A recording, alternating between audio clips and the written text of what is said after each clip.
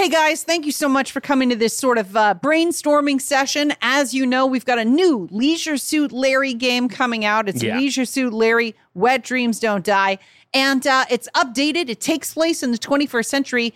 And there's a ton of stuff that we have to write for this game. So we got to come up with parodies, puns, all that shit to like really flesh out this world. Flesh out this world. That's good.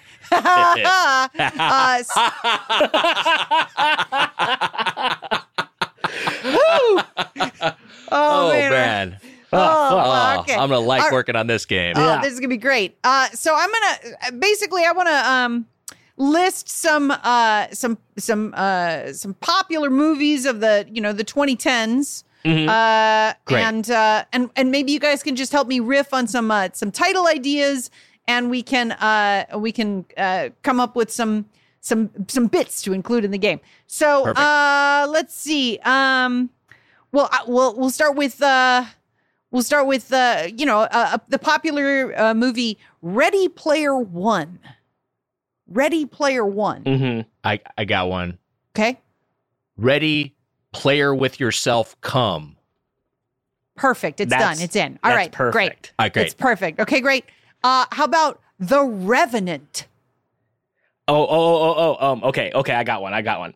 Yep. The Reva Come. Perfect. It's in.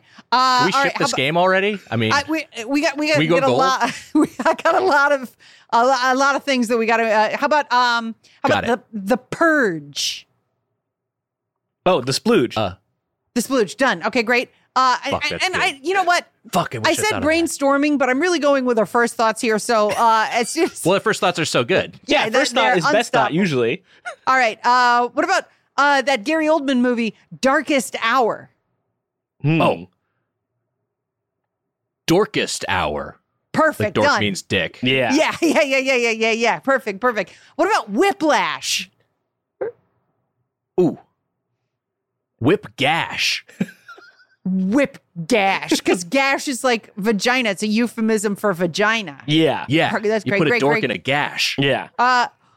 You guys got anything for Dawn of the Planet of the Apes? Oh yeah. I got one.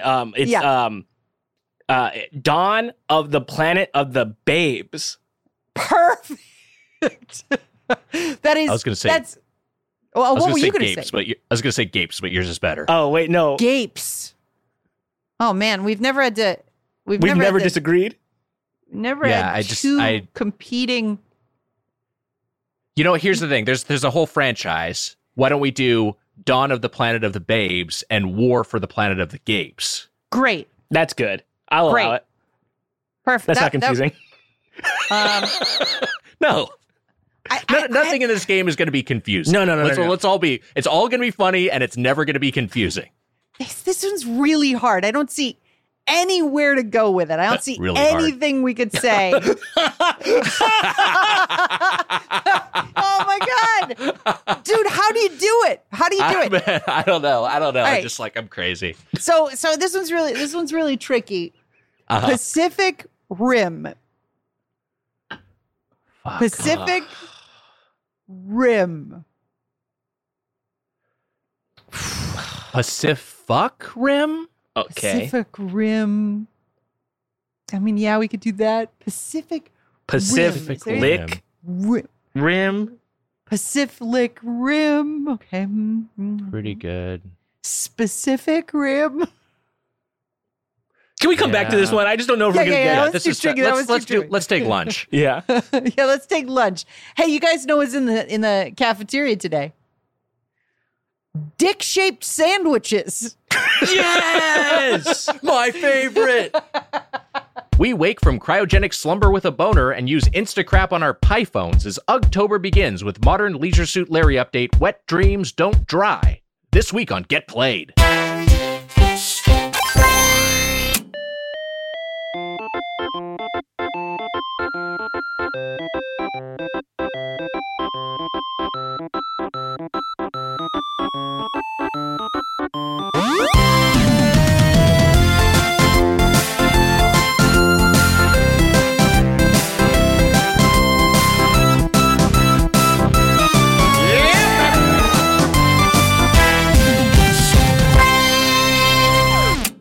to October here on Get Played.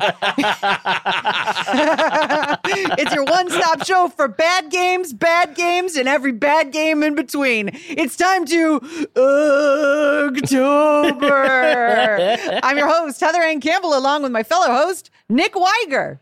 Hi, that's me, Nick Weiger, and I'm here with my fellow host, Matt Apodaca. Hello, everyone. Hello, everyone.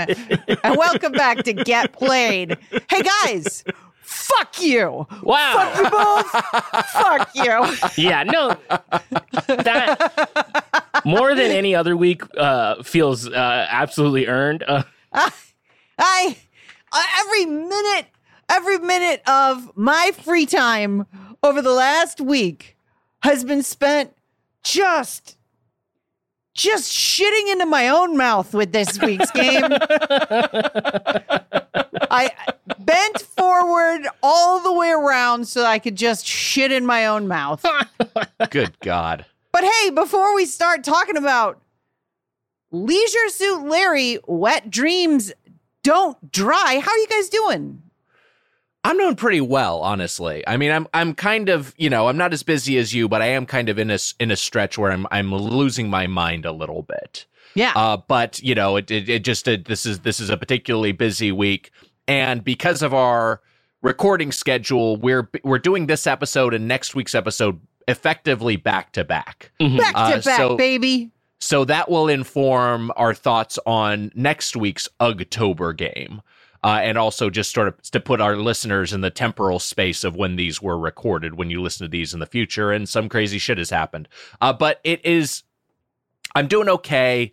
Honestly, I don't know. I'll save my thoughts, but I'll say at least this is my favorite Leisure Suit Larry we've played on the podcast. Not saying much.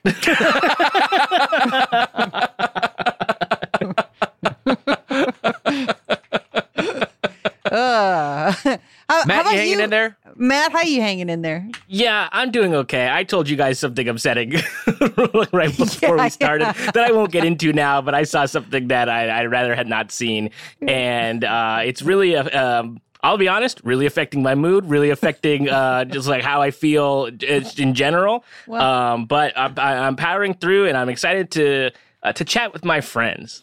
Yeah, Matt turned on the news. Yeah, I looked up from my phone. Podcast is a place to get a little personal, right? Mm-hmm, so, sure.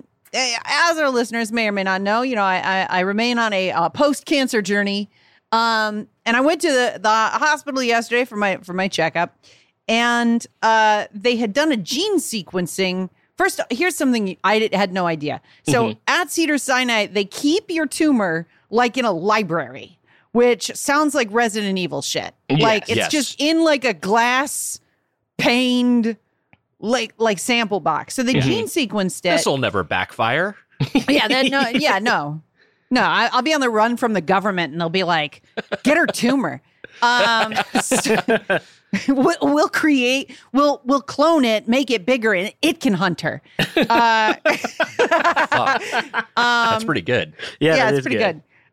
So I had the sequencing done, and I'm on this kind of shitty, rough medication. Like I'm on a medication that makes every day a little bit rough to live through, called tamoxifen, and I had been heading towards this destination where I was only going to take tamoxifen for 5 years, and then I'd be sort of in the clear, and I'd be ready to go back to like not feeling like absolute hell every day.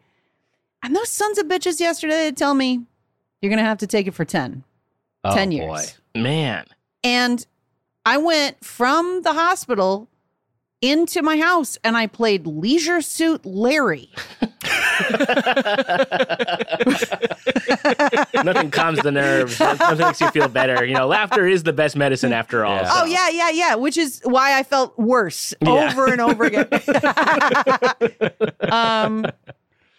I don't know. I feel like if you're going to go through stuff, maybe there's a listener out there wrestling with similar stuff, or maybe, somebody's got a wife who is, or a mom or a daughter or whatever. And, it fucking blows, but hang in there. And just be grateful that you don't have to play this week or next week or the week after's video games. I know there are people who play along with the podcast, so, you don't have to. I'll just say that. You don't have to play the game that we're talking about. Though we are talking about, we are going to talk a little LSL in a minute. But before we get into that, first off, hope you both are doing well. And I feel great. Both hanging in there. I'm ready to fucking slay the next decade. Hell yeah. I'm fine. I don't give a fuck. You heard that? 2032? You're on notice. Jesus Christ, don't say that shit. President assuming Logan there's a Paul. planet. Yeah.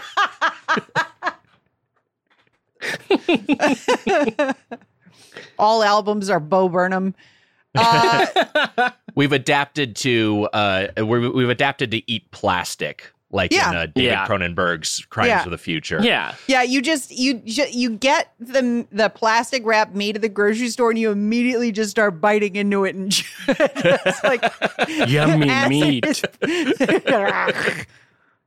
I hope that wasn't too much of a downer, and if it was, we can delete it from the podcast. But I felt like it was, it just intensifies a parasocial relationship between me and the people who think they know me. I'm fascinated to hear it, and I'm glad you're hanging in there. And I think it's great to include it. Why not? Yeah, not enough podcasts are real. It's true. They're all phonies. They don't want you to know anything about them. Every single podcast except ours.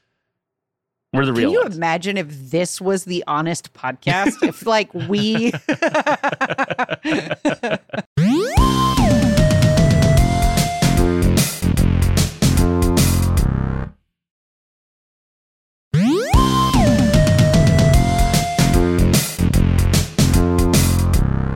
But before we do that, you were saying, Nick, before we do that, we should talk about some video games we're playing right now.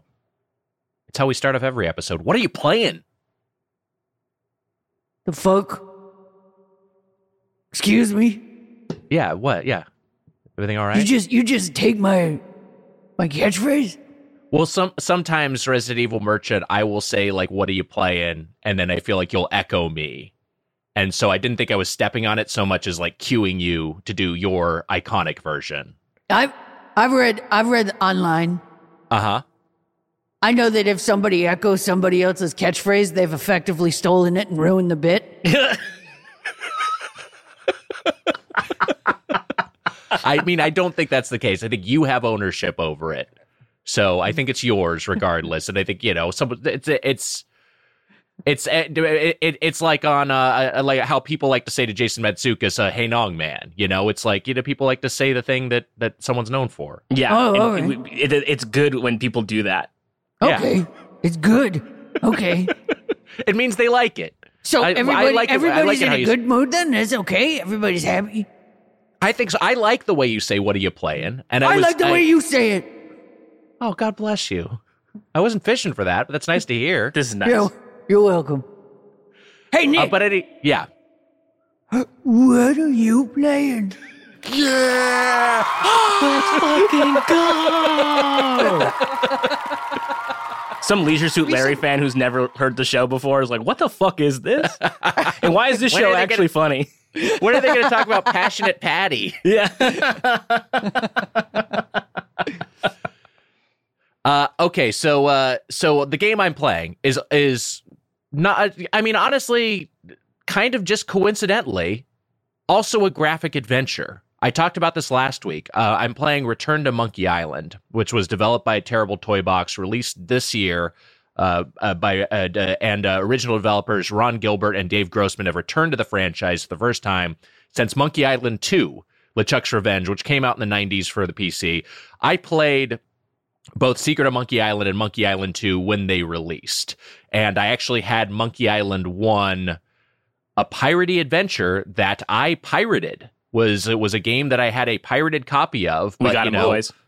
Fuck. Shit. Statute of limitations. Parody. But you know, like, but I later rebought it on CD-ROM because they had a CD-ROM version that had not voice but had you know, Red Book audio, so it just like the music was remixed.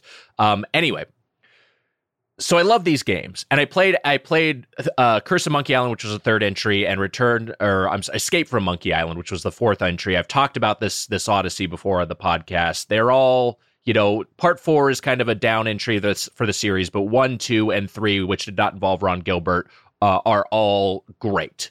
And this one continues off from where Monkey Island 2 left off.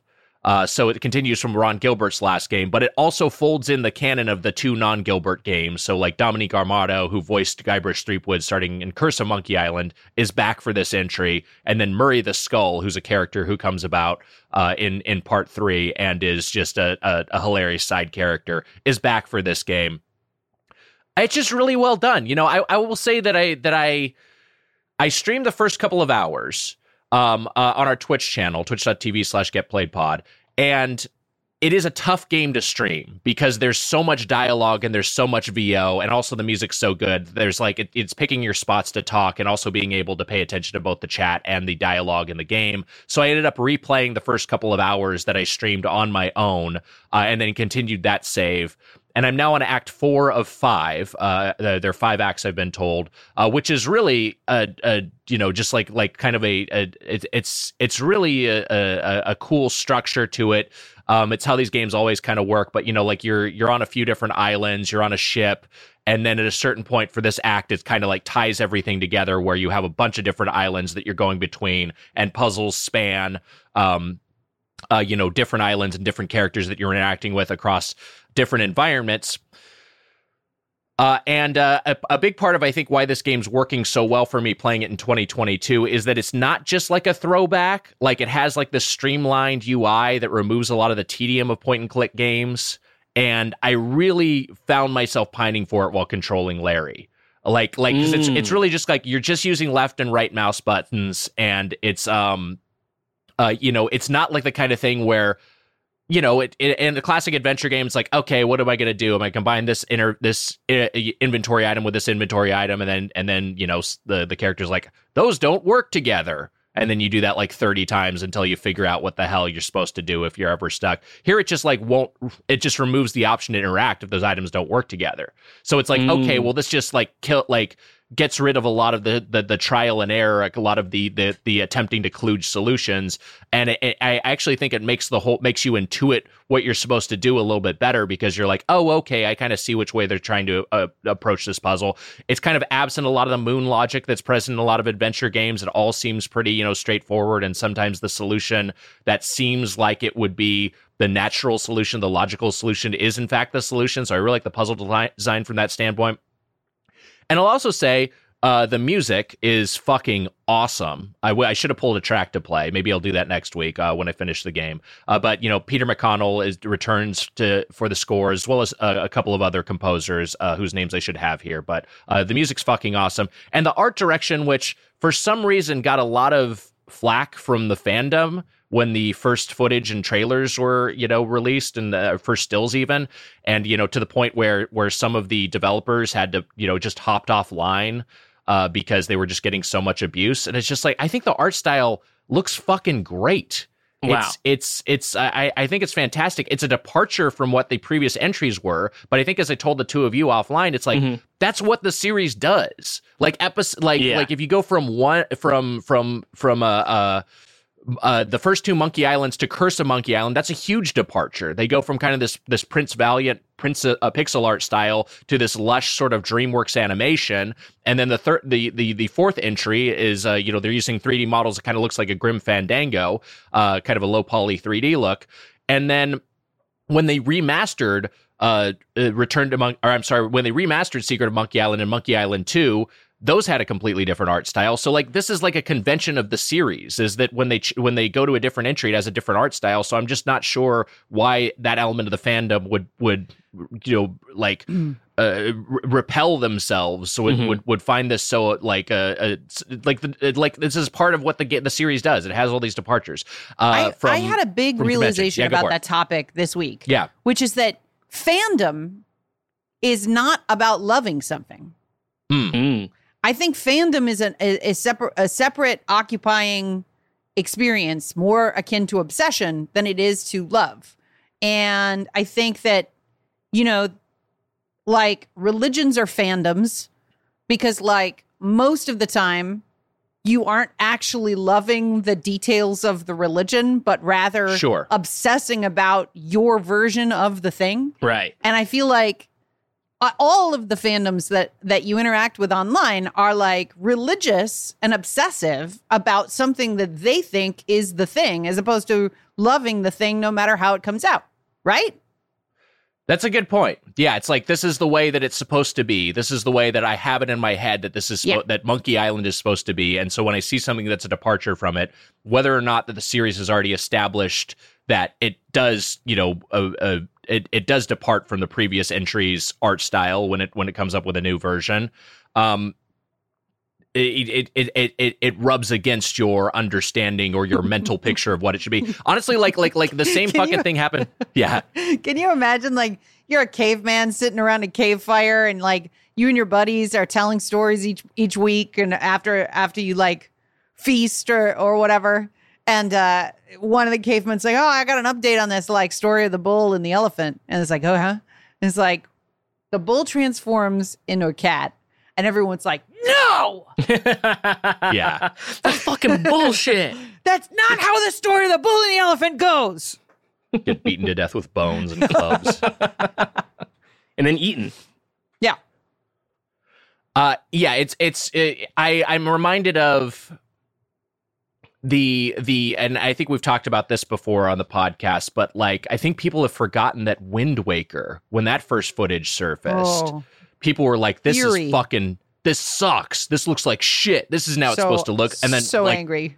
People were posting other pics of like, this is what Link looks like, not this. And then now people look back and it's like, that art style is beautiful. And it's so lush and it's aged so well because it has such a great art direction. Yeah. I feel like it's the same sort of thing with this game, is that I think the revisionist history will be like, oh, everyone loved it because it looks so awesome. But, people will forget the backlash that existed, which was completely ridiculous. And I think the developers did a fucking terrific job. Maybe they don't stick the landing. I'll have more thoughts when I finish this game, which I should soon. But that's what I'm playing. I rambled a bunch, but I've loved this game. I've had a fucking blast with Return to Monkey Island. Yeah, don't worry about it. I asked a question. You can talk about it. Okay, thank you, Resident Evil. You're welcome. I wonder if there's a single fandom on Earth that doesn't lose its shit every time something happens. Like, that it just like acts appropriately. It's like, oh, that looks different. Cool, I'm interested. Like, not a single thing. I can't imagine that there is, because like, it's to be a fan means that like you think it's yours. Mm-hmm. It's more like ownership than it is like appreciation. It's like, this is my thing. And as soon as that sort of metastasizes into identity, you're fucked. Because like any change that happens to the thing that you love, or quote love, is a reflection on your own personal self-knowledge. So you're fucked. If you're obsessed with a thing and it changes, you're ruined. Like, look, spoiler alert, I didn't particularly love the rebuilds of Evangelion, but it doesn't change the fact that Evangelion exists. Like, it doesn't exist anymore, though. What? They ruined it. Yeah. Like, like the thing that you love is still there. So, like, why get angry about the thing that you're like, nah, that's not for me. It's for somebody else, probably. No, that's a really good attitude. And I heard that from our buddy Paul Rust, I think, was the first person who kind of like put that into my head, talking about reboots. He was just always like, whatever, they're going to remake this thing. They've remade they remake movies all the time. The original one still exists. So I was like, oh yeah, and also that sometimes highlights the original, which is what people, love to begin with. So yeah. Yep. Very, very sane attitude towards it. Speaking of the fandoms that aren't insane, first off, Matt, just before we were doing this episode, you were texting about how our listeners were like, why did they switch formats Yeah. and then go back to playing bad games. Yeah. Yes. As if because look, I know what you motherfuckers are doing out there. You're like, I wish that I see it.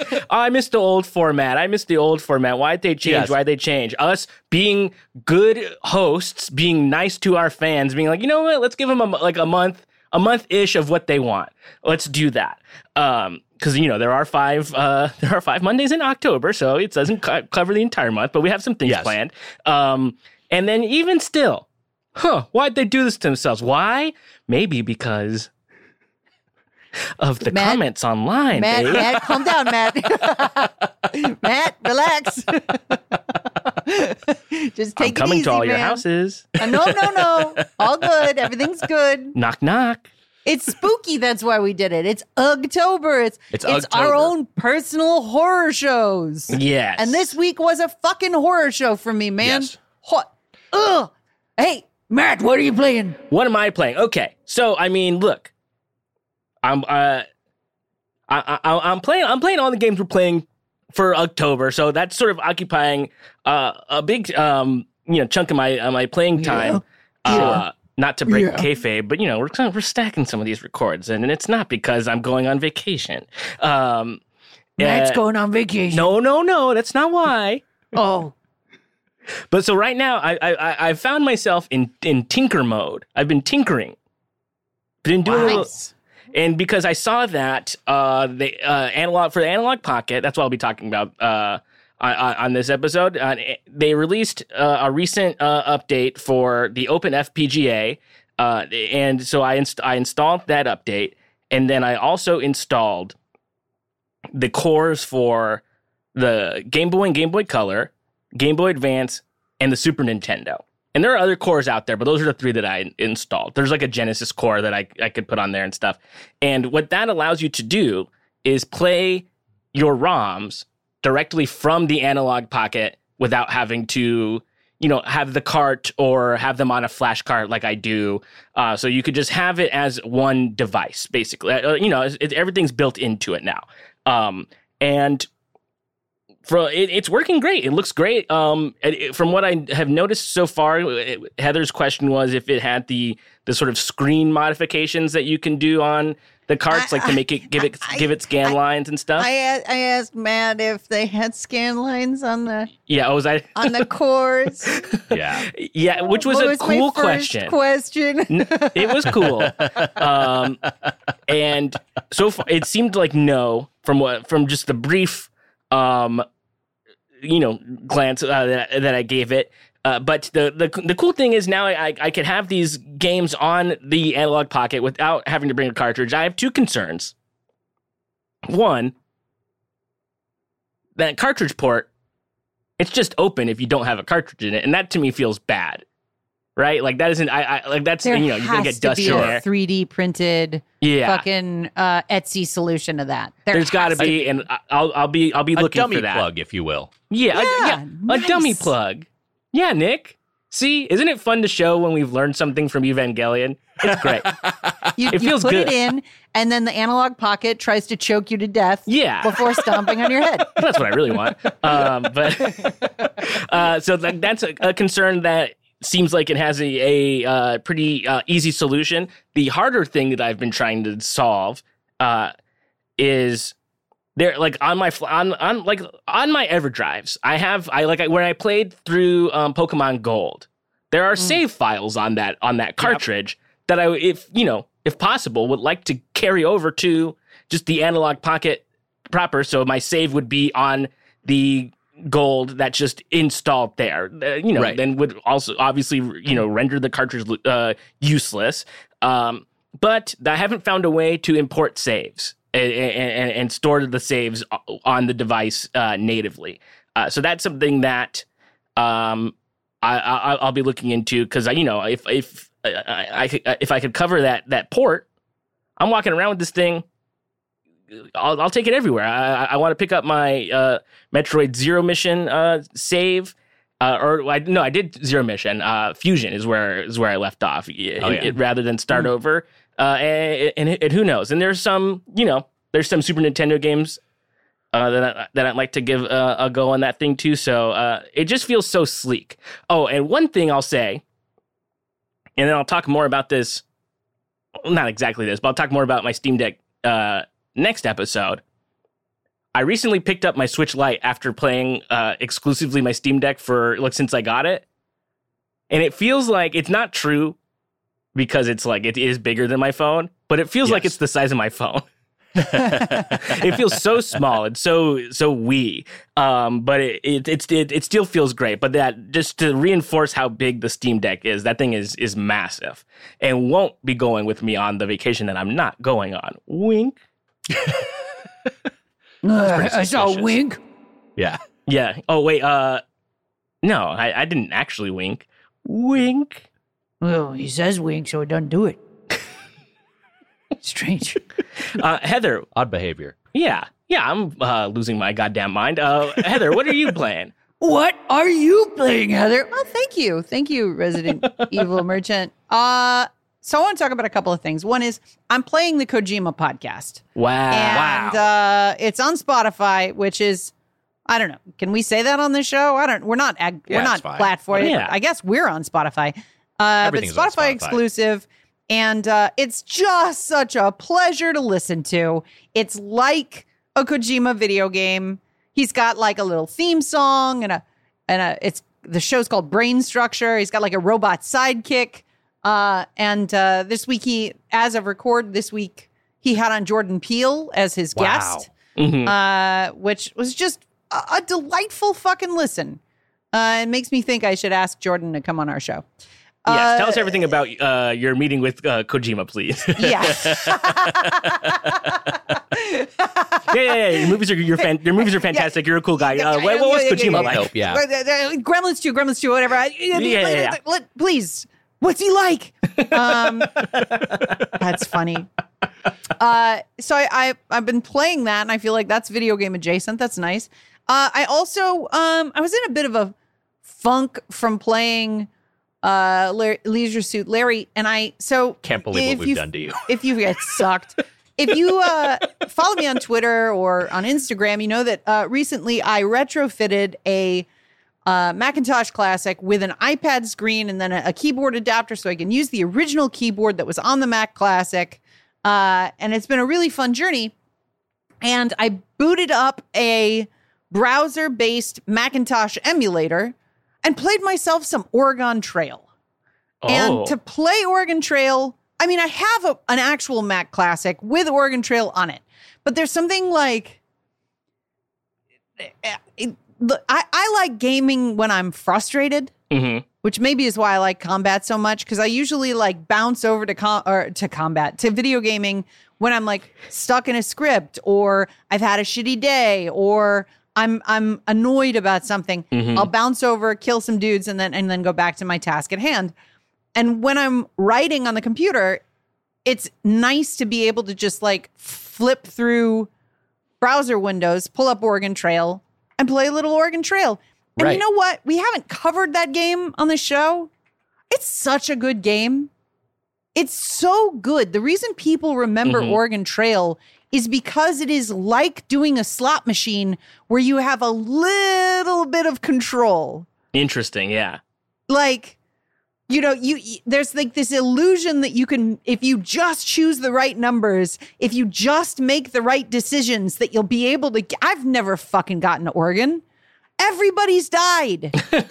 Everyone's getting dysentery. Every time. And you're like, okay, I need more oxen. And you fucking have more oxen and then you run out of clothes and everybody dies. Yeah. Like it's like it's gambling. And it's not like gambling in a video game because I don't think there's there's skill in that, like you have to, and I'm sure there's a walkthrough that's like, if you choose these numbers and you always do this thing, you'll always be able to get to Oregon. But that's not the joy of the game. No. It's not a puzzle game because there's not really, like at every junction, you're like, okay, should I go down this road? Should I take a break and shoot some rabbits? Maybe I'll kill a deer and okay. Is it worth missing 3 shots to get a 4th shot where I kill a deer and I can bring that food back to camp and we can all eat it? Right. Or is that weight going to slow down is the weight of the food that I kill going to slow down my trip? Yeah. It's kind so of a fun. text-based RPG roguelike, kind of. It's great. Right? Yeah.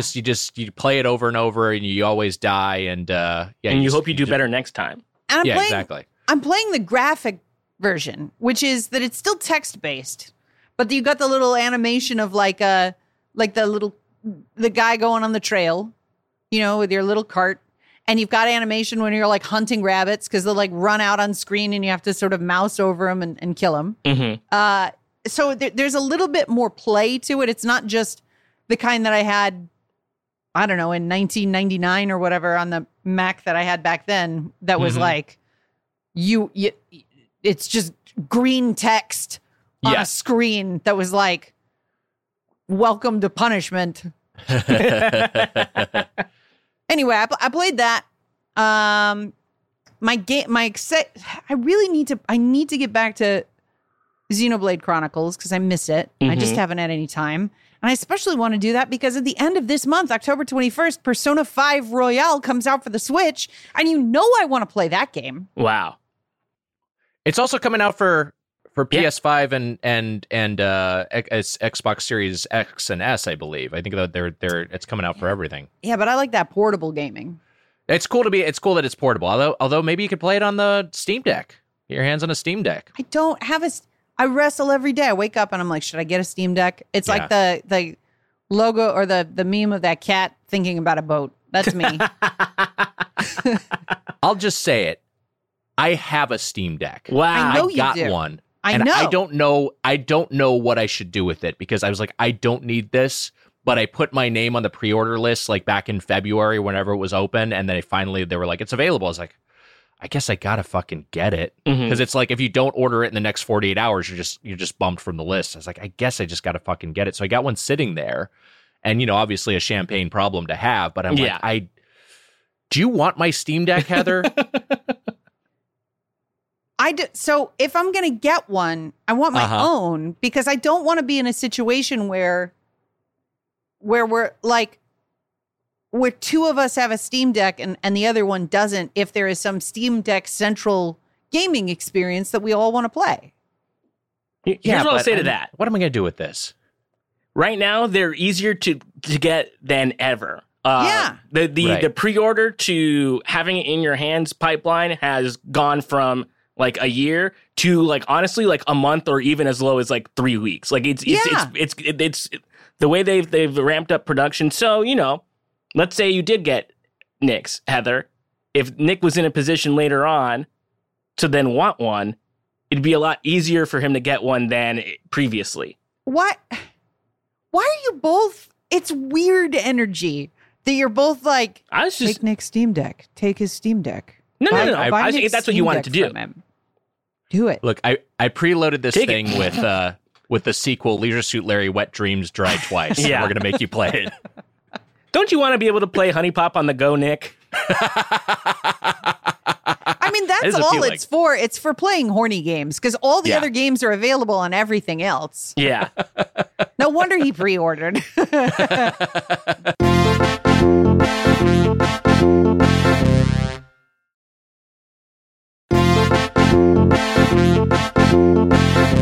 You were saying you like to play games when you're annoyed. When I'm annoyed, I like to steal pizzas.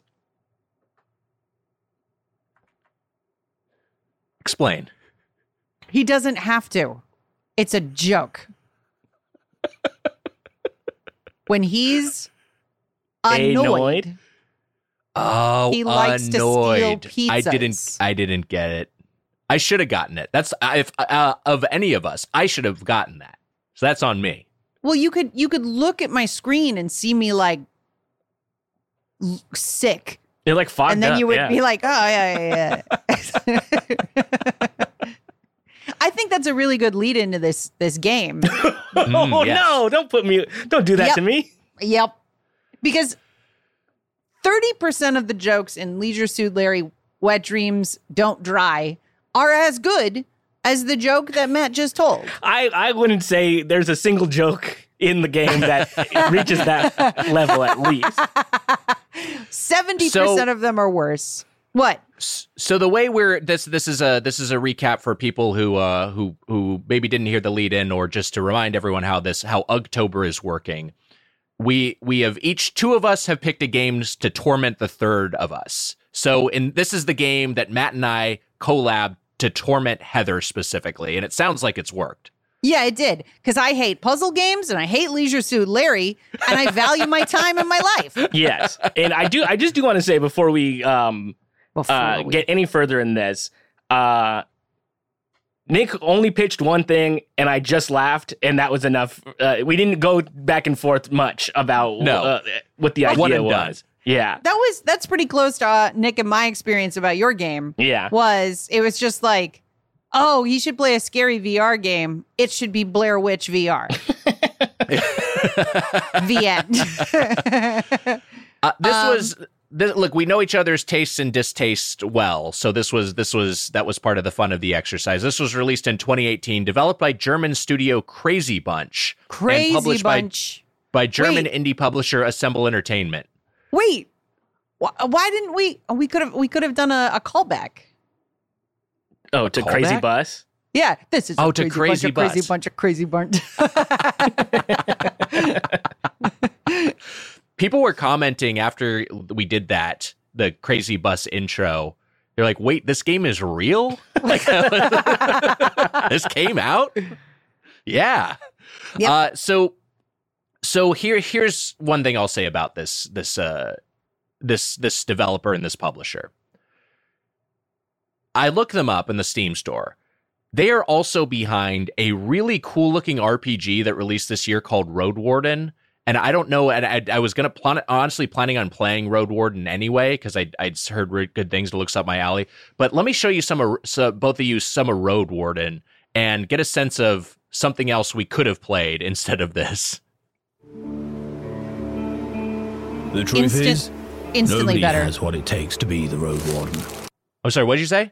I said instantly better. Oh, yes. Instantly. I patrol the parks, but I can't keep away every beast from the woods. I burn corpses, but some of them wake up too soon. I hunt down bandits. Sometimes we parley. Sure, I also carry messages and goods. You are the first person I don't have to lie to in years. Anyway, it's got this beautiful pixel art look to it.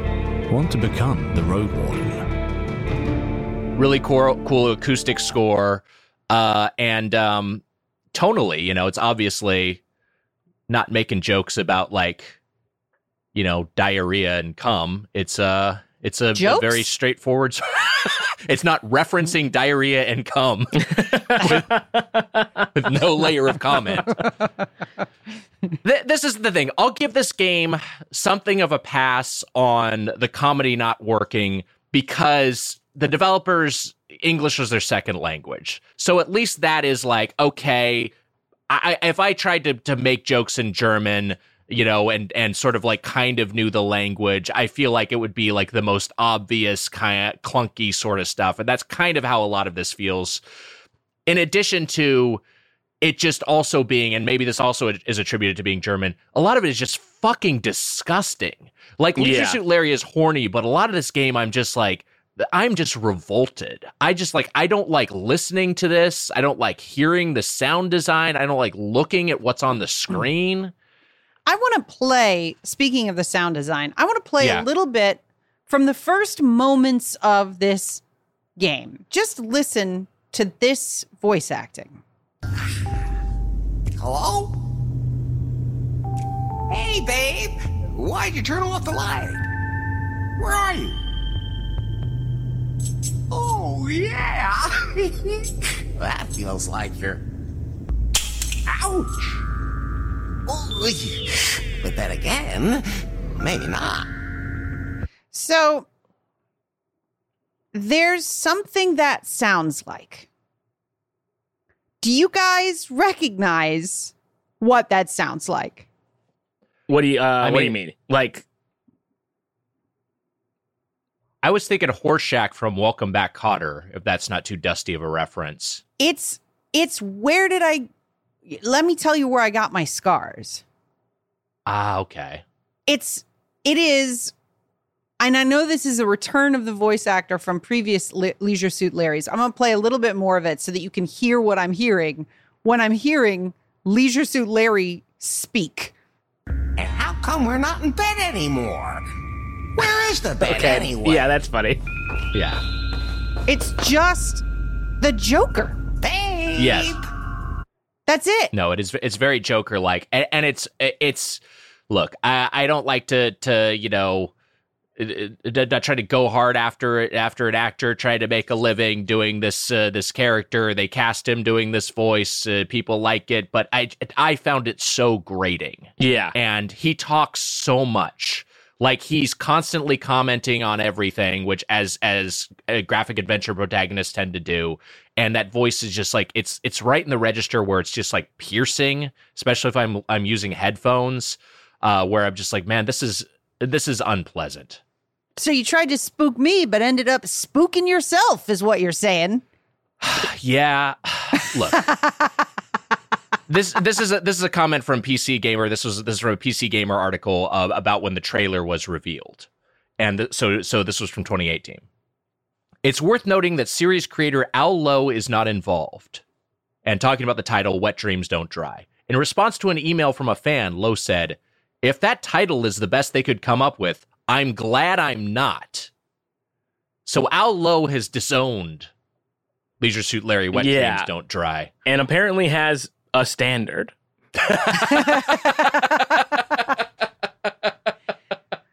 So let's do a little bit of setup for the people at home who haven't played this phenomenal game. What you heard was Leisure Suit Larry, the hero of 80s text and graphic adventures for like the original PCs and PC Juniors and stuff. We've covered them before on our show, back when we used to torture ourselves weekly. It starts with Larry waking up in this room where he's been for years. He doesn't know where he is or how he got there. He leaves the room and finds out that he's in the 21st century. The bar downstairs is the bar from the original video games, Lefties. Yes. But all of the characters and references are deeply embedded in what I would say is 2018, maybe 2017. Yeah, I mean, I think that, that's when the game released. It's very much like, oh, this is, Tinder is a huge thing. We're going to talk about Tinder a lot. Swiping right is like a novel idea. I'll say that it's embedded in that. It's stuck in that time, but it seems like those jokes are like 3 years old though too. Like they don't feel 100% current. You know what I mean? To that time, 100%. Yeah. I mean, by the time they're telling, because there's like a section where you go to a hipster bar, and like hipster jokes haven't been hip since like 2008. Right? 2007. Yeah, they're kind of vintage now, actually. They're vintage jokes. And like, so for Larry to be like, gluten free, what's that? You're like, I mean, come on, dude. Also, what you just did, Heather, is a better performance. Like, better and funnier. Like,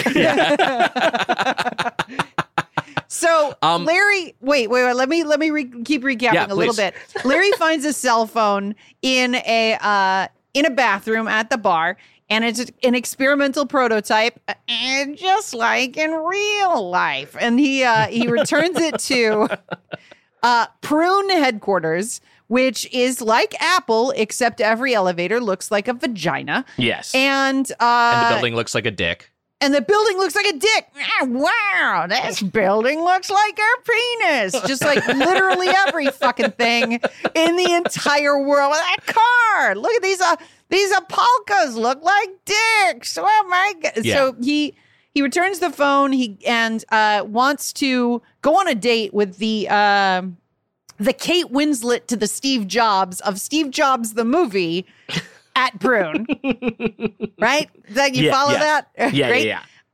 But she's like, I won't go on a date with anybody unless they have like 90 Timber points, which I don't think Tinder has like a rating system, but if it does, there are some like dystopian elements to this game that imply some like really robust, nightmarish thinking. And the idea that you could like go on dates and get rated So you'd be performing the entire time. Anyway, I don't want Right. to deconstruct that. Yeah. That's giving the game too much credit, but I do feel like there's a chance that there's a hidden metric that like will eventually come out that like, oh yeah, this is a big part of Tinder. There actually is a rating system that you didn't know. In the same way that users didn't realize they were being rated on Uber, for the longest time. So so Larry has to set out to date a bunch of people so that he can raise his Timber rating, so that he can go on a date with the Kate Winslet of Prune Enterprises. And that's the game. So you head out into the world and you meet women and you and a couple of guys, I guess. Yeah. And you try and date them. And it sucks. It fucking sucks. Well, I will say that, okay, so the overall, because I did not finish this game. Matt finished this game, which we'll talk about. And his head is in his hands. I watched the entire, I played as many hours as I physically could. And then I watched the rest of the game on 2x speed on YouTube so that I could get the entire game into my head, ruining a portion of my brain forever. I'm curious because it is of a piece with the previous Larrys of that basically the only goal for Larry is it's nothing grander than just trying to get laid. Like he's just trying to have sex, and that's the whole goal. Yeah. Is there no larger narrative element here that develops as you because a part of it is like it's set up. It's like an Austin Powers / Futurama kind of like setup of like this is this frozen relic who wakes up in a modern era or a different era. But I expected at some point it would be like, wait, we're gonna find out who froze Larry and how Larry ended up, stuck in time. But no. That doesn't pay off at all. No, it doesn't. As someone with 9.2 hours on record on Steam, 26 of the 31 achievements. Holy shit. Jesus Christ. I was playing on Switch, so I didn't get any achievements. But on the playthrough that I was watching on YouTube, after I think I played 3.5 physical hours, and then the remaining 4 hours, which I had reduced to 2 by playing it at 2x speed, I watched, and there were achievements in the thing, and it was I don't know, man. It is an unenjoy. Also, when you watch a game like this, you're like, if I watch somebody else playing The Last of Us, and I understand that those are completely different things to be comparing, and I shouldn't be comparing, but it is not a pretty game to look at. No. And if you imagine the game as a TV show that you're tuning in to watch, it's like it would get canceled. So how this game has a fucking sequel is crazy to me. Well, first off, like look, it's a very insular community that doesn't have a lot of options in terms of people who are like really into graphic adventures. Wait, did you say insular or inseller? Okay. I said insular. It's a very it's a community that's very that's like starved for content, and it's just like, oh, there's a new graphic adventure, yeah, I'll play that, in the same way that like what you mean. I see. Yeah, any niche fandom I feel like is like, yeah, I'll just play everything, I'll just watch everything, because there's not that many options, and hey, this is a big franchise. And also there are a lot of people who played Leisure Suit Larry when they're younger, maybe try the new entry. And also there are a lot of people who have podcasts like ours, so maybe that's maybe that's their entire sales accounts for all their sales. But I'll disagree a little bit on the art style, because I did not find the art style as off-putting. Like, I just kind of feel like I like the line work of the characters. I think that, they animate okay. I think they kind of look like an Adult Swim show. It's like this is like fine, modern animation. Wow. This gets the job done. It didn't bother me that much aesthetically. First, I write for an Adult Swim show. Mm-hmm. And you shit on it in front of me. And I hate to do this. I hate to even bring this up. Yeah. There's a Szechuan sauce joke in the game. Is there really? Yeah, there is. Really That's early, so too. Yeah. Like it's one of the things you can buy at the vending machine in the bathroom of Lefties. Yeah. I completely missed that. And you need to get it for there's a specific You have to put a corn dog that you find in the machine and get the Szechuan sauce and give it to a man. I spent enough time in the bathroom with the female, the woman who's addicted to her phone, who's constantly monologuing into her phone. Yeah. And then later gets diarrhea from the beer that you get, craft beer you give her. And then you're just in there while she's just blasting diarrhea into the toilet. This is one of the frustrating things about this game to me is, one, that should be so funny and it's not. It's just repulsive. It's so gross. And two, every opportunity that this game takes to attempt to say something about the modern world or like the world at large, it like biffs it every single time. Like I feel like there's not a successful takedown of anything that they're trying to make fun of in the game at all.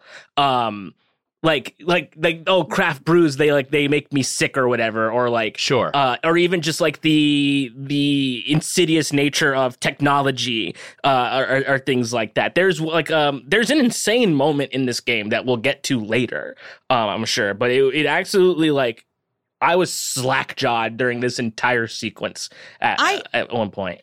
I want to immediately launch into spoiler country because I just want to be able to like talk about the entirety of this game. Yes, right? Please. And so we're there. We're in spoiler country. Well, wait a second. No. Let's go.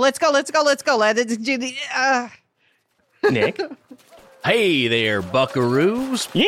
Stash your hats and glasses. We're headed to spoiler country. You may get spoiled.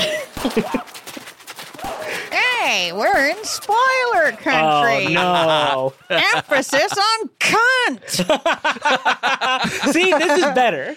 Too good of a joke for the game. Yeah. So there is a reveal.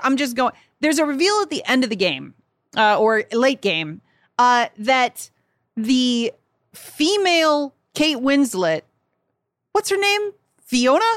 I don't fucking remember. I don't fucking remember. I uninstalled this game as soon as I was done. Yeah, that she is actually the brains and powerhouse behind this Apple-esque company. And yes, not Bill Jobs, a.k.a. BJ, which is another joke they throw at you. Bill Jobs is the spokesperson, but it turns out that he's not the genius, that she is, and that he is essentially the figurehead, like the front-facing male CEO, so that the company would take off. And I was like, that's, while it's not an original idea, it is saying something. Sure. Yeah. Right? And it's, I think, the only something that is said by this game. And it's, I think, a little bit of a little hat tip to Roberta Williams and Sierra. Like, it's a little bit of like, here's an old reference that you might get, you might not. But yeah, it's, there's not a lot of poignancy or profundity in Leisure Suit Larry, Wet Dreams Don't Dry.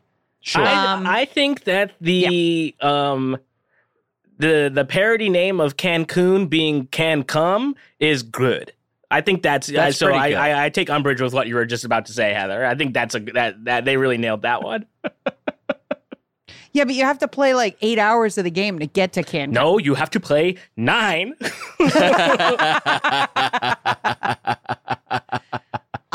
Yeah, it's brutal. The voice acting is brutal. There's also a character. Look, there's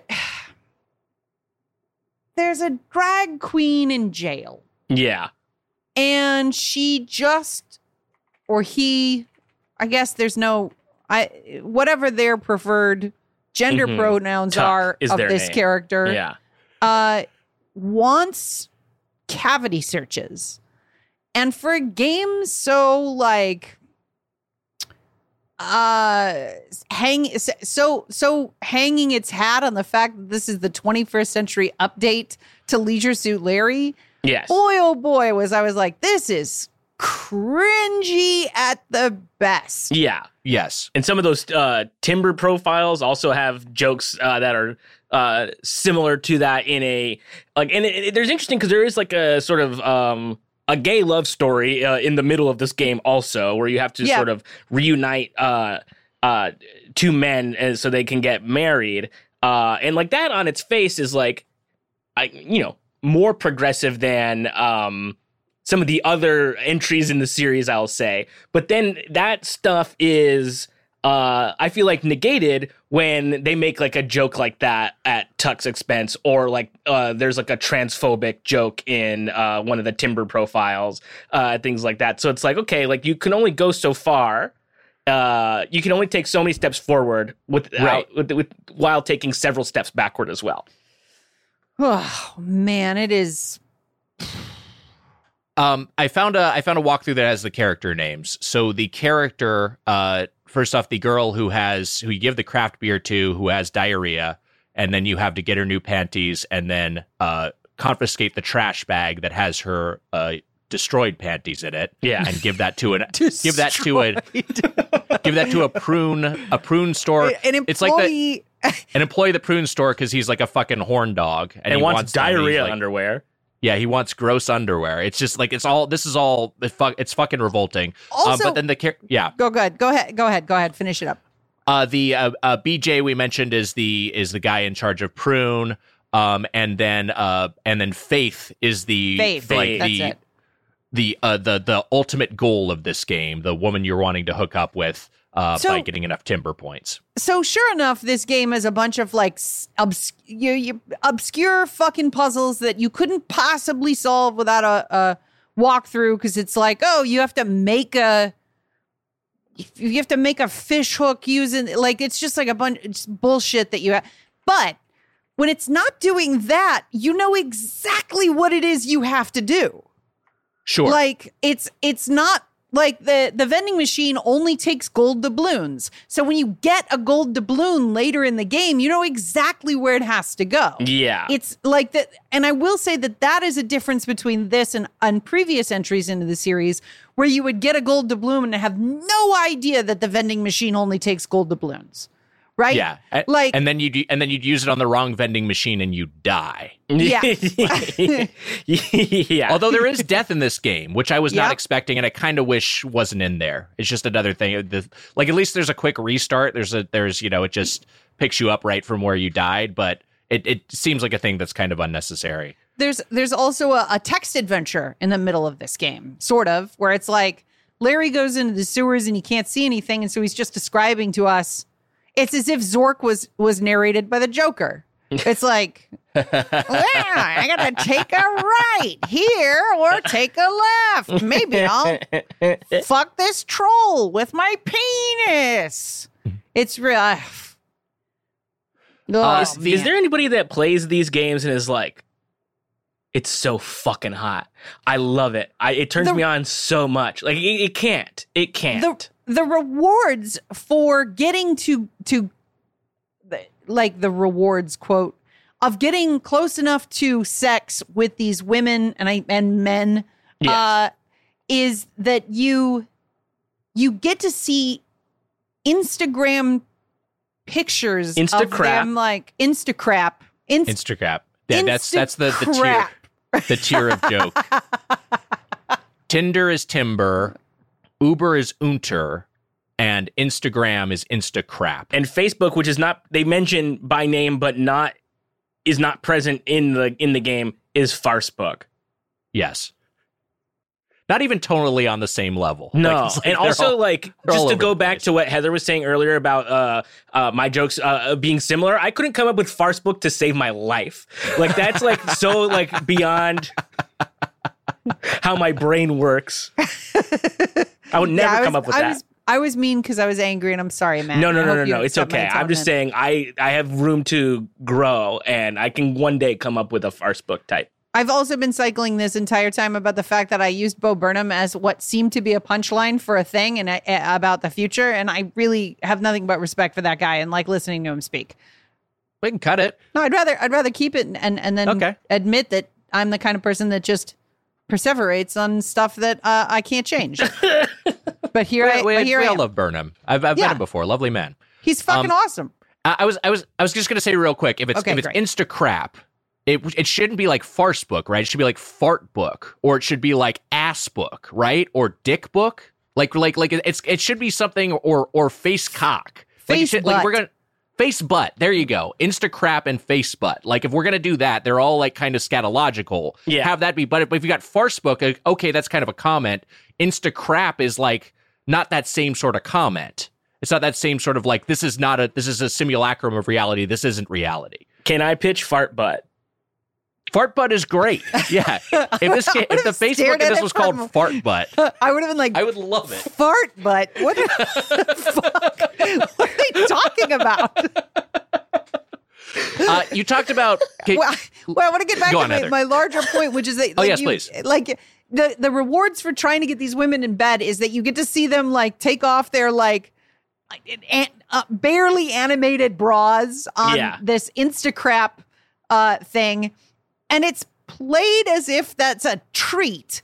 Like you're like, oh, and also bizarrely, if you scroll through the YouTube playthrough and you see spikes of like where people are playing, it's those sequences. And it's like, you could Google Marge Simpson blowjob and see thousands of. You can? Of What? You can? Yeah, you can. Yeah. Matt walked away from the mic. Holy shit, where's he going? There's like a mat-shaped hole in the wall in your little studio. But yeah, it's wild to me that is like enough in this day and age where everything on earth is available, that seeing a cartoon, a thick-lined, what was that old kind of animation style, like 2010s Flash. Yeah. Like Flash animation style, like undressing of a woman. Like Bitmoji almost. Like those sort of like you can design your own character emoji type thing. People sexualize everything.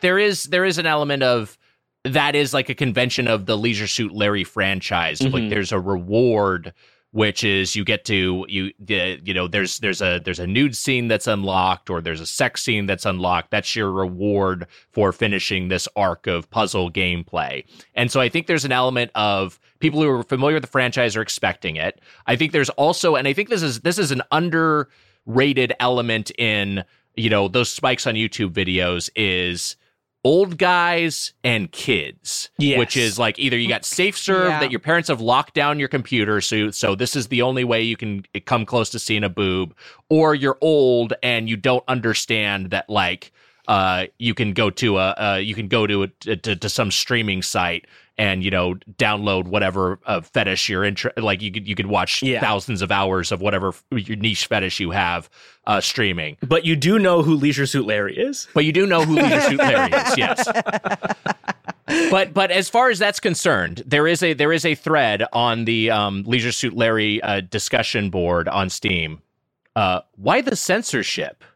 And it's just people complaining about how the game doesn't have full-fledged nudity. Which is like, why would anyone want to make a Larry game and dislike the pure female form? All right, forget about name recognition and trying to make an easy buck. There's a sequence in one of these photos where you basically like put a like butt plug in a woman's ass. They don't show it, but you do it. It's implied that you did that. I don't know what more they could want. This game had me completely scandalized. There's also a possibility of the darkroom sequence. So you're invited to you have to get like this girl who lives upstairs from Lefties to become a dancer at a club. She's previously a cam girl, but she wants to like step up in the world. So you get her into the club, and then you also meet this other girl who wants to play a concert, and you have to get her guitar and give her guitar and put up posters, and then she goes to the club, and this is all leading to, and you also get set up with a gay dude who wants to retake your photo for your Timber profile, and you're all setting up to meet in the dark room of this club called Hell Hell's Kitchen. Hell's What was Pawn. it called? Hell's Pawn. Hell's Pawn. And you get there and you can choose between engaging with the two women who have actively started having a relationship. This was, by the way, the only achievement that made me go, ha, when I was watching the playthrough, which is that when these two women have met and are talking about how they're attracted to each other, if you don't say anything as Larry, you unlock an achievement that's passed the Bechdel test. And I was like, yeah, that's pretty good. That's cute. Yeah, it's funny. But if you navigate that sequence in the dark room, the cops show up, they turn on the lights, and Larry is giving a blowjob to a Demogorgon. Yeah. It's honestly Strange. pretty tight. I'm sorry, it's what? I said strange, but Matt said pretty tight. Yeah, it's pretty tight, actually. Pretty cool. Oh, yeah, okay. We're all too good for the Demogorgon, huh? I liked it, Matt. I loved it. There's What was the part, Matt, that made your jaw drop? Okay, Can I say real quick before yeah. we get into that, just following up on your previous point, Heather, which is that the character who is a cam girl who you know wants to who ends up working at the club, that again, like what you were saying about the reveal of the real brains behind the Prune Empire, is almost making a comment. Because she talks about how, like, oh, yeah, I'm doing it seems like she's reluctant to be a sex worker. And hey, no shame for anyone who does that. Sex work is work. Mm-hmm. But she seems herself to be reluctant sex worker who's kind of pushed into it because of her the cost of tuition, right? Yeah. And it's like you're almost making a comment on, you know, on what capitalism does to people, but it's also in the context of a Leisure Suit Larry game, so it's all kind of played for a laugh, so it just feels out of place. It's just, I don't know, it just, and then so I just end up feeling like unsettled by it.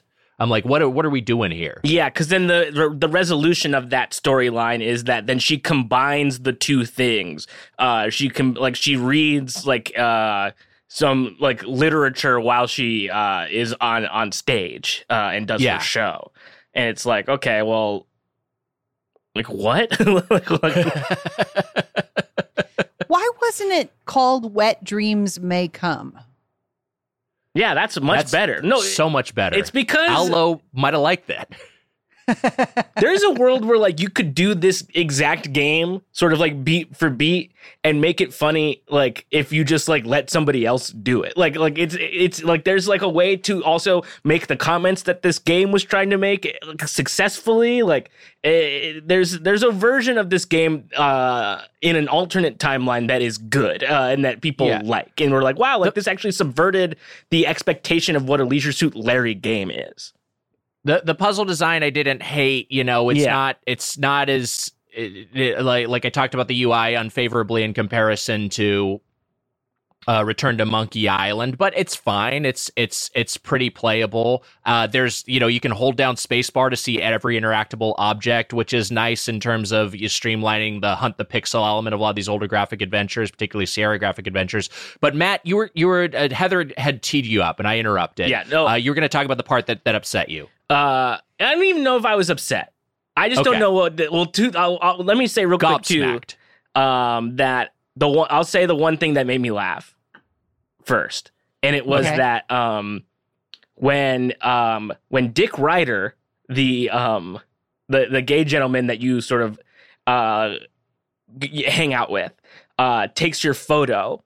Your photo on Timber is so ugly and grotesque, and like that's sort of like you know. The game commenting like, look at this guy, like he's ugly. I can't believe he acts like this. And then he takes another photo and it's like a very similar looking picture. And then he's like, oh no, it's the same as before.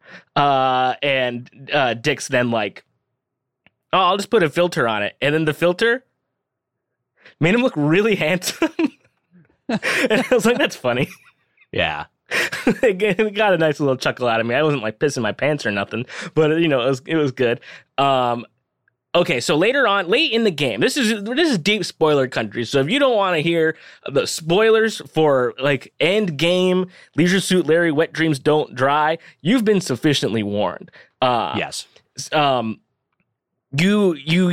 at a point in the game where you crash basically a prune product.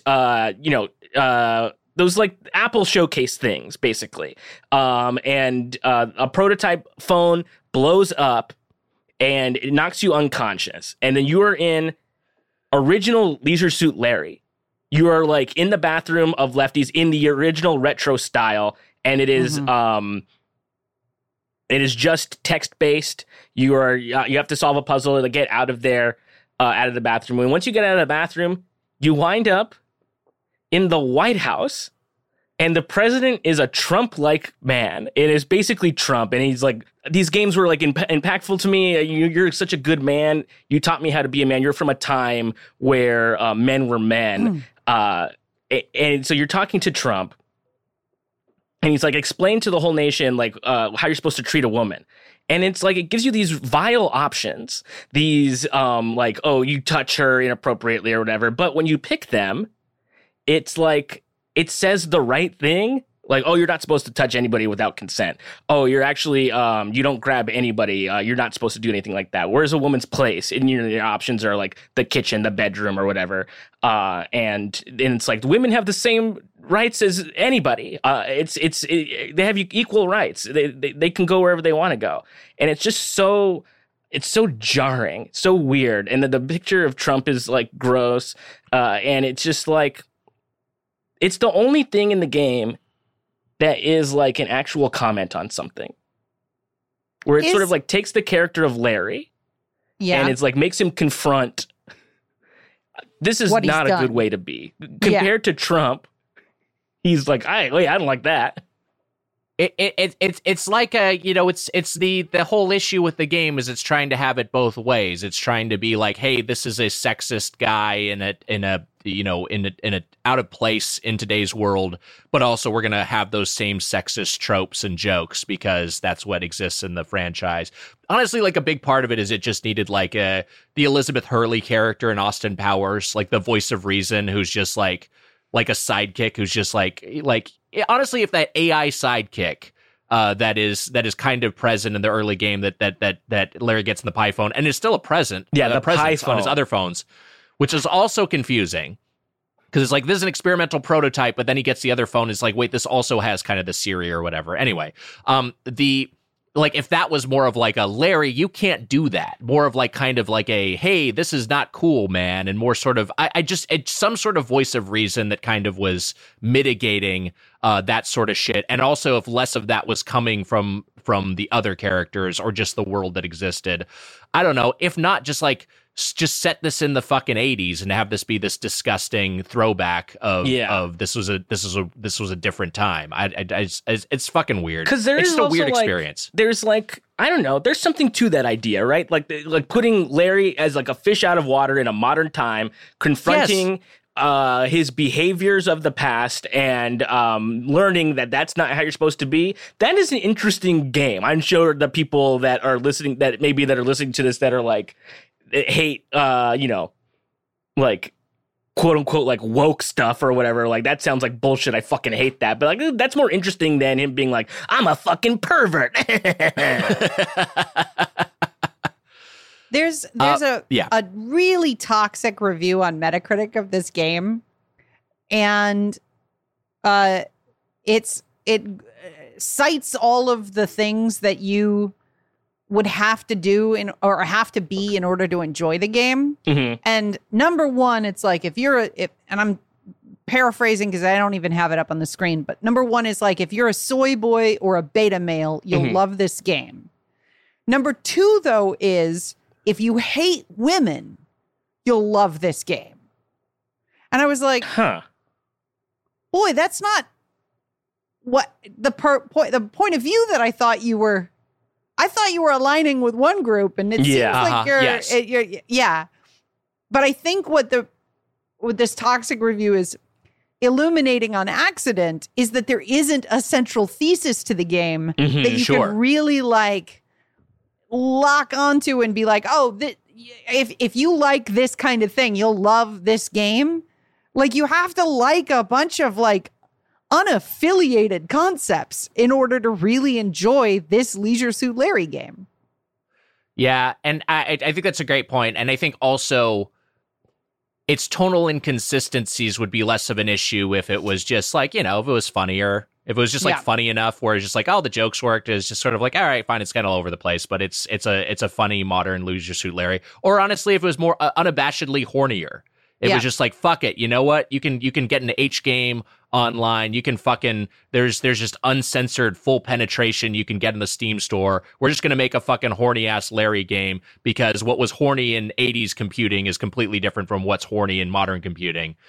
Or we're going to have like Larry is going to be horrified by how free and fluid sexuality has become. And now Larry's going to be the prude. This guy who's a famous horn dog in the 80s is like, I can't believe all these kids are fucking each other. I don't know. Maybe there's an angle there.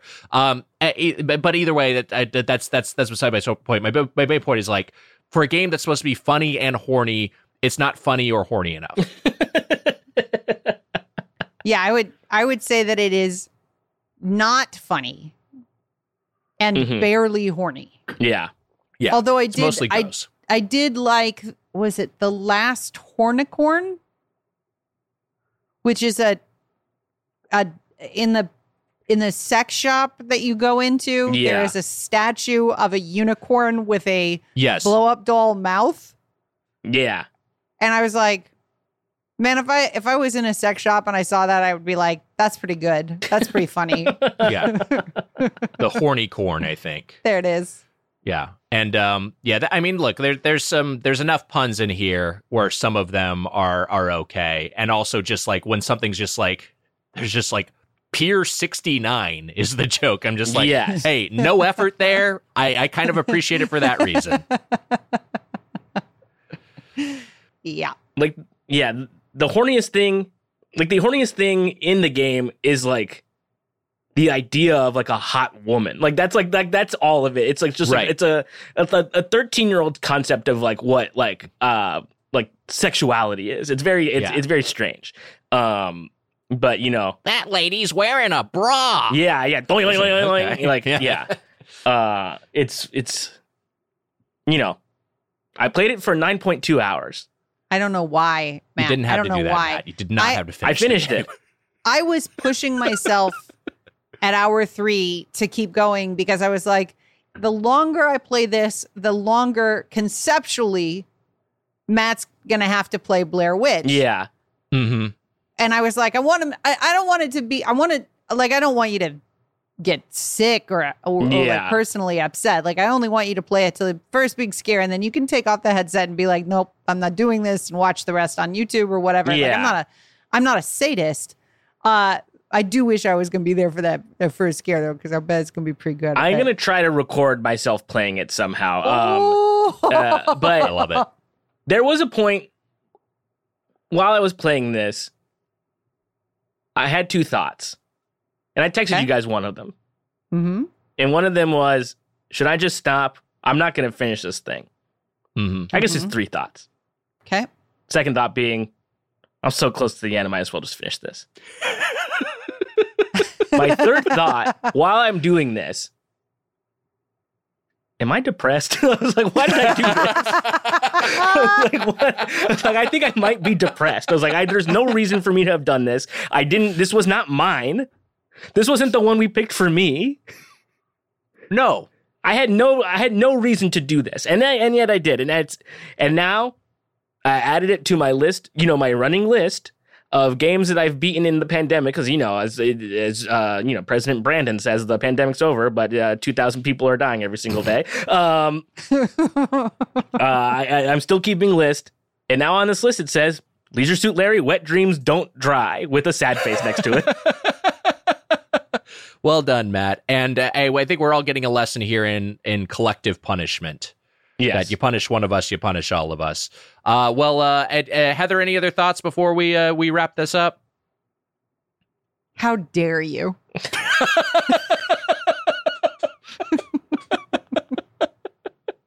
This ruined my time this week. It ruined my joy. And how dare you?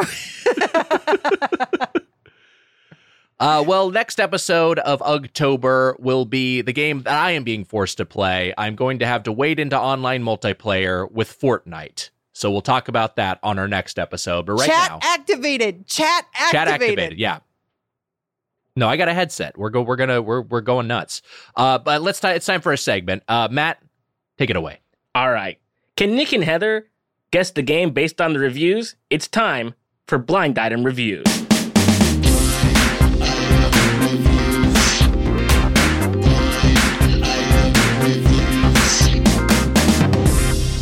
Okay, so here we go. You know what this game is. I have a couple games here, and I'm going to read a negative, a mixed, and a positive review. And if you can guess it in a negative, that's 3 points for you right there.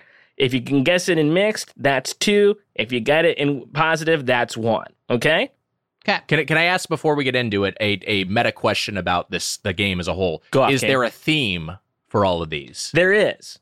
Okay, but there's a hidden theme that we could possibly figure out. Yeah, and Got it. will I'll determine if the theme is guessed, if that's worth any number of points. We'll see. Okay, great. And there are only 3 because there are only 3 games because I read 3 reviews, and so Yes. Great. we don't have all day. Here we go. This is the first negative review.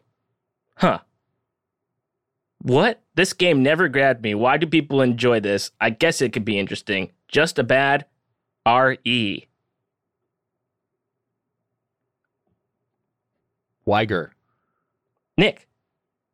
I mean, just a bad RE Mm-hmm. makes me think it's an entry in the Resident Evil franchise. I'm going to guess. I mean, you might hit us with RE4.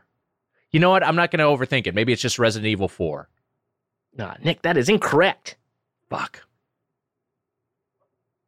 I think it's going to be. All right. Heather. I think it's a game that somebody is describing as a bad Resident Evil, which means that it isn't a Resident Evil game. Oh, interesting. So I'm going to guess The Last of Us. Heather? That is incorrect. Moving on to the mixed review. This is the same game. This is the same game. Got it. There's a lot of survival in the survival horror, but very little horror. Occasionally, it manages to surprise you with some good monster placement and give you a little jolt, but that's all. Heather.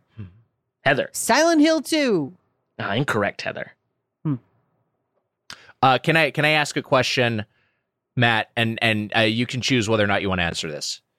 Sure. We've named 3 franchises: Resident Evil, Silent Hill, Last of Us. Is it one of any of these franchises? I can answer this. Yes. It is not. It is not. Okay, Oh. so it's a different game. Fuck. What's another survival horror game? Dead Space. Hey, Heather, did you hear anybody buzz in? Fuck. Weiger. Oh, yeah, Nick. Jesus Christ. Dead Space. Fucking stickler. Nick, that's incorrect. All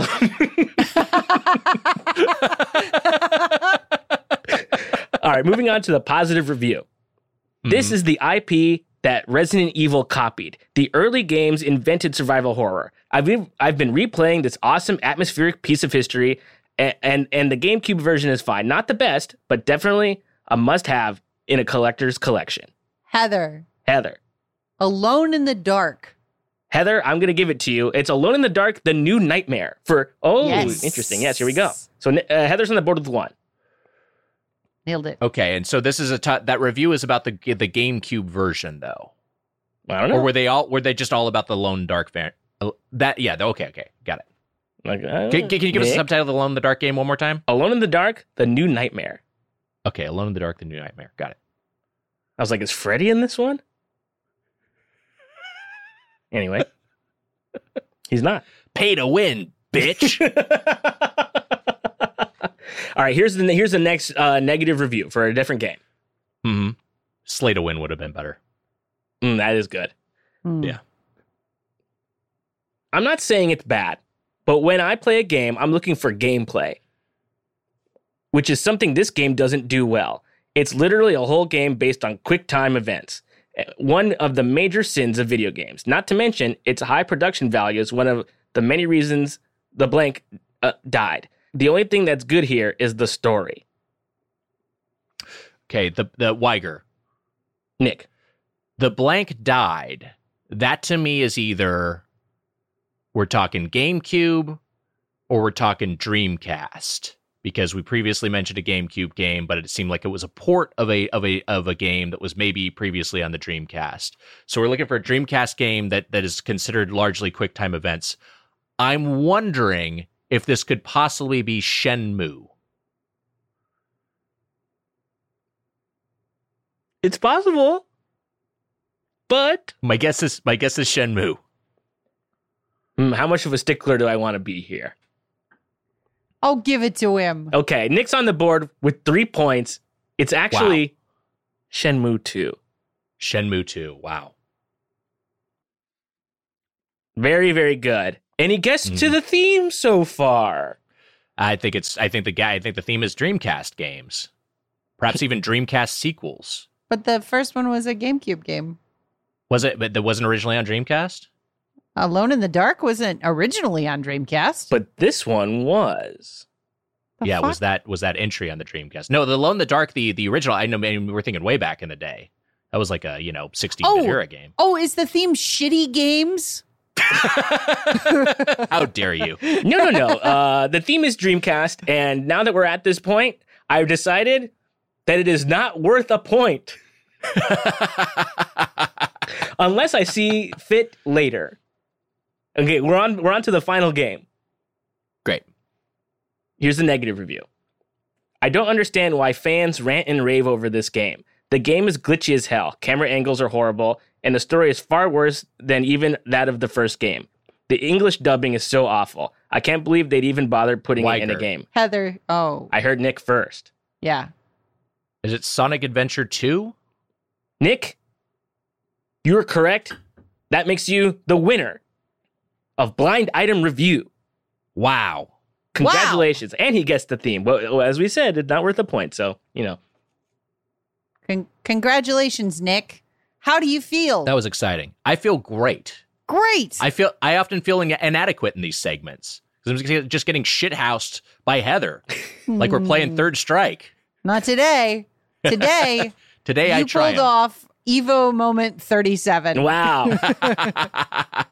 I feel like, there's just a lot of, we don't talk about the Dreamcast that much. So I thought I'd dig into some of the reviews of some highly rated Dreamcast games on Metacritic. So there we go. That's why I picked those.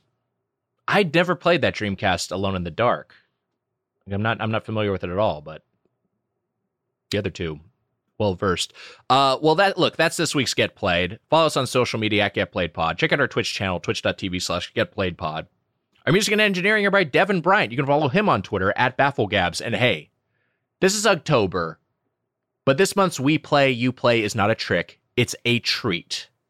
We are treating ourselves to Vampire Survivors coming on Halloween, Monday, October 31st. We will talk about Vampire Survivors version 1.0. So look forward to that. Also, check out our premium show, Get Animated. Heather, we're wrapping up Lycoris Recoil. This week on Get Animated, we are watching Lycoris Recoil, episodes 9 and 10. We're in the end game, fellas. Almost through an entire new anime series. That's our sister show on Patreon or Stitcher.com, where it's released about a month after it's released on Patreon. Yeah, patreon.com/getplayed is the URL. Now who's being a stickler? Wow. Damn, I just got played. Oh, shit. You got played. Oh, shit, he's still here. Jesus Christ, don't say that shit.